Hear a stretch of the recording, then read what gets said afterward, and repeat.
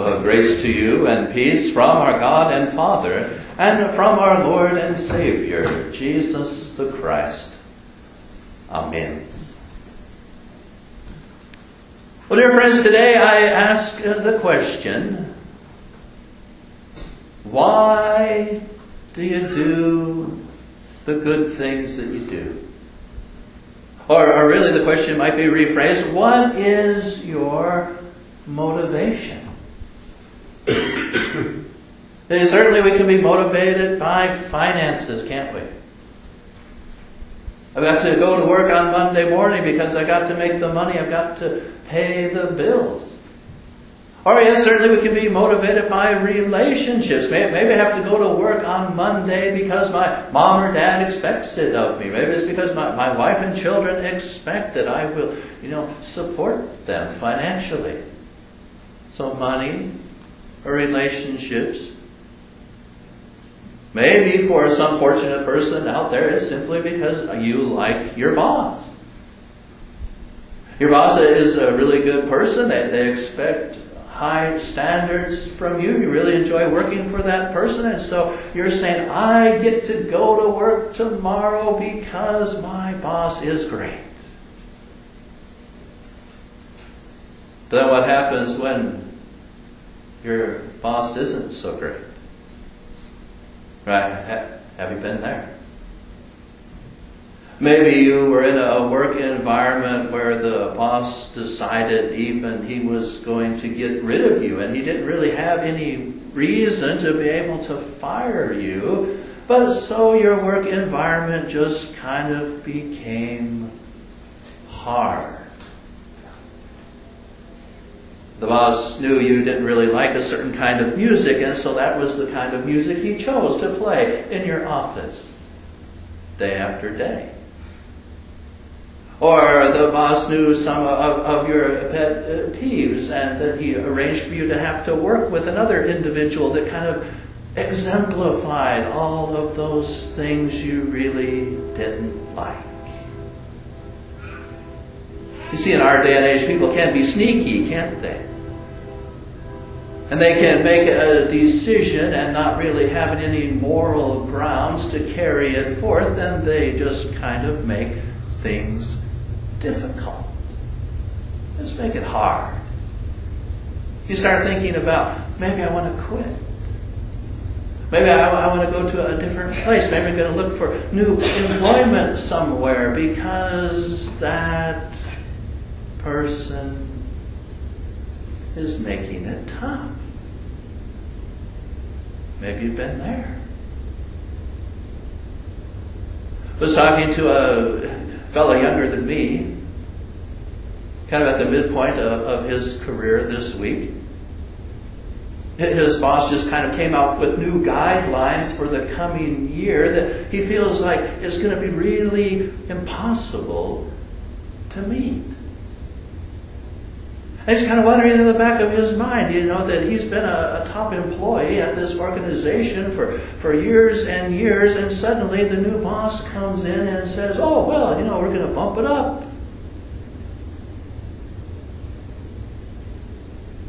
He's a little bit afraid. My wife, children at home, how can I meet these new requirements in the coming year? Maybe have young people in sports programs. And they've been kind of going through the years, and they've come to a place where they're with a coach, and the coach says, we're going to start doing what the world does. Have you been there, maybe? Now, a young man that was approached to play semi-pro baseball just coming out of high school, he made the decision to go to the university that seemingly wanted him for their baseball program. And the coach told him if he was going to play baseball there, he needed to chew, and he needed to curse. He needed to be able to get along with his teammates. Because after all, we're a team. And if our team chews and our team curses, you better get in lie. He stopped playing baseball. Do we face trials and tribulations like those? Yes, we do. And what can our motivation be when it seems that this job that I need has become too demanding, or it seems that this new coach that I have wants me to do things I consider to be inappropriate? How can I continue to move forward? What can I do? And the word of our Lord comes to us today as it did to Habakkuk way back in the Old Testament times. The Lord comes and He says, you know what? Put me first. Work as unto me. That is, work as if I were your employer.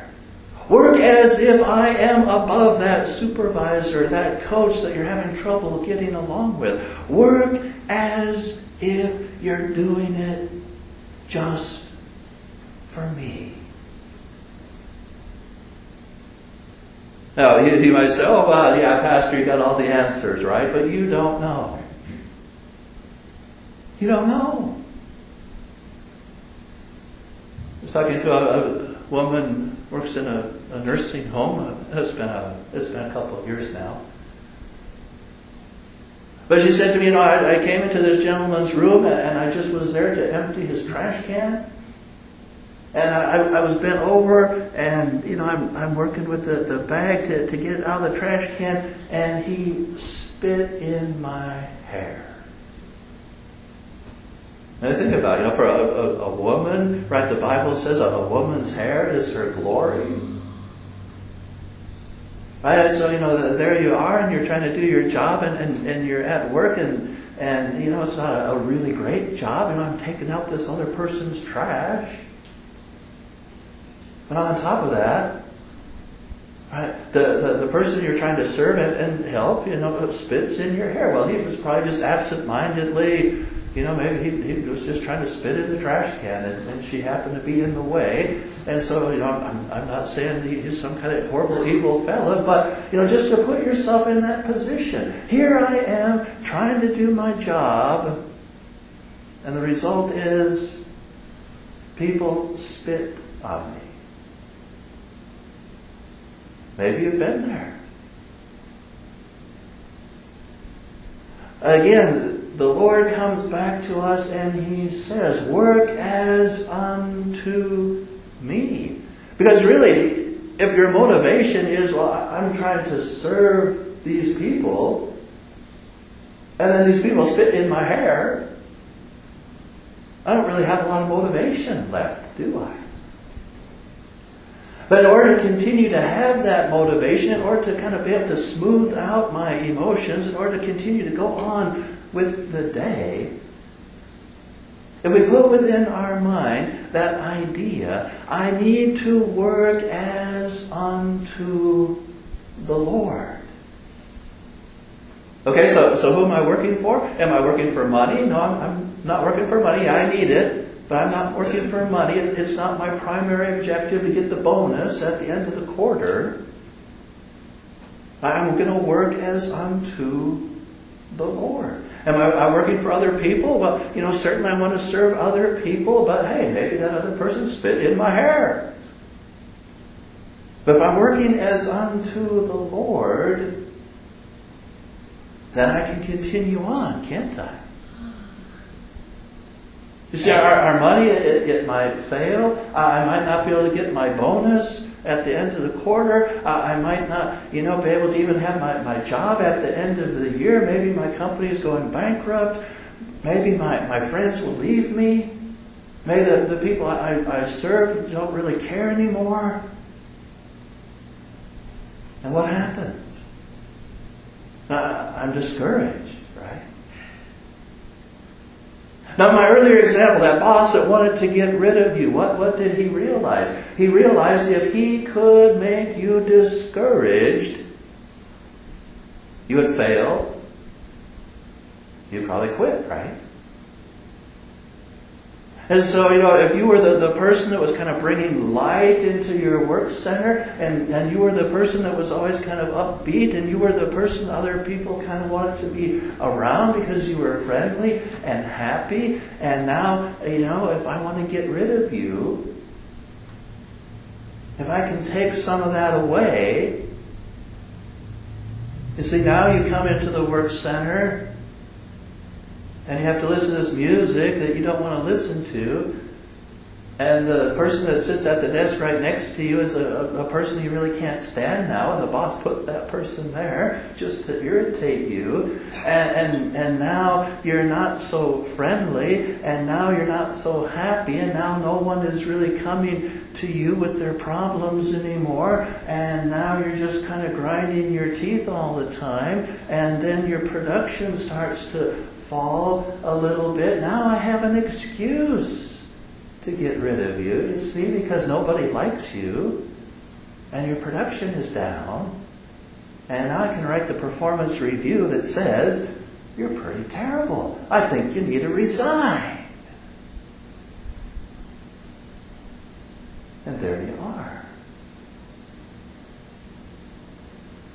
And what is it that can keep you going even in the midst of those most trying circumstances? It is that I worked as unto the Lord.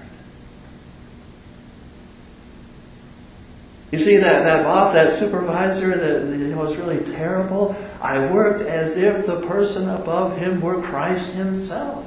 I kept going. I continued to be friendly to other people. I continued to do the things that made me effective because I had that higher purpose. I'm working for God. I'm working for Christ. I'm out here doing these things not to get my quarterly bonus, but because it's the thing that God wants me to do. I'm out here continuing to manage the people on my team effectively, even though my boss wanted to get rid of me, because the Lord is my goal and my strength. The Lord is the one that I'm trying to impress. And yeah, maybe it does mean a change. Maybe it does mean you go in a new direction. Like that young man playing baseball. Star of his high school team. Approached by semi-pro organizations to come straight out of high school and play. And now you need to chew. You need to curse. There's no I in team. You need to fit in. No one's going to like you if you don't. And maybe it's time. Maybe you have to give up that dream. Maybe you have to set aside that plan that you had because you just can't fit in. You just can't become immoral so others will accept you. You have to find a new organization to work for. There needs to be a new place where you can be the person God called you to be. Dear friends, that is the message for today. What is your motivation? Is it just the money? Or is it the position? Is it the power? Is it the relationships? And I suggest to you once more, let it be Christ. Work as unto the Lord. In every little thing that you do, every person that you're called to interact with, every team that you manage, every relationship that you have, let it be as if the Lord was your boss. And dear friends, because when you give your heart to Him, He is your boss, isn't He? Work for Him. Do His will. Because He loved you so very much. That's the reason, isn't it? We come to our churches on Sunday morning, we look at the crosses that we have in our sanctuaries.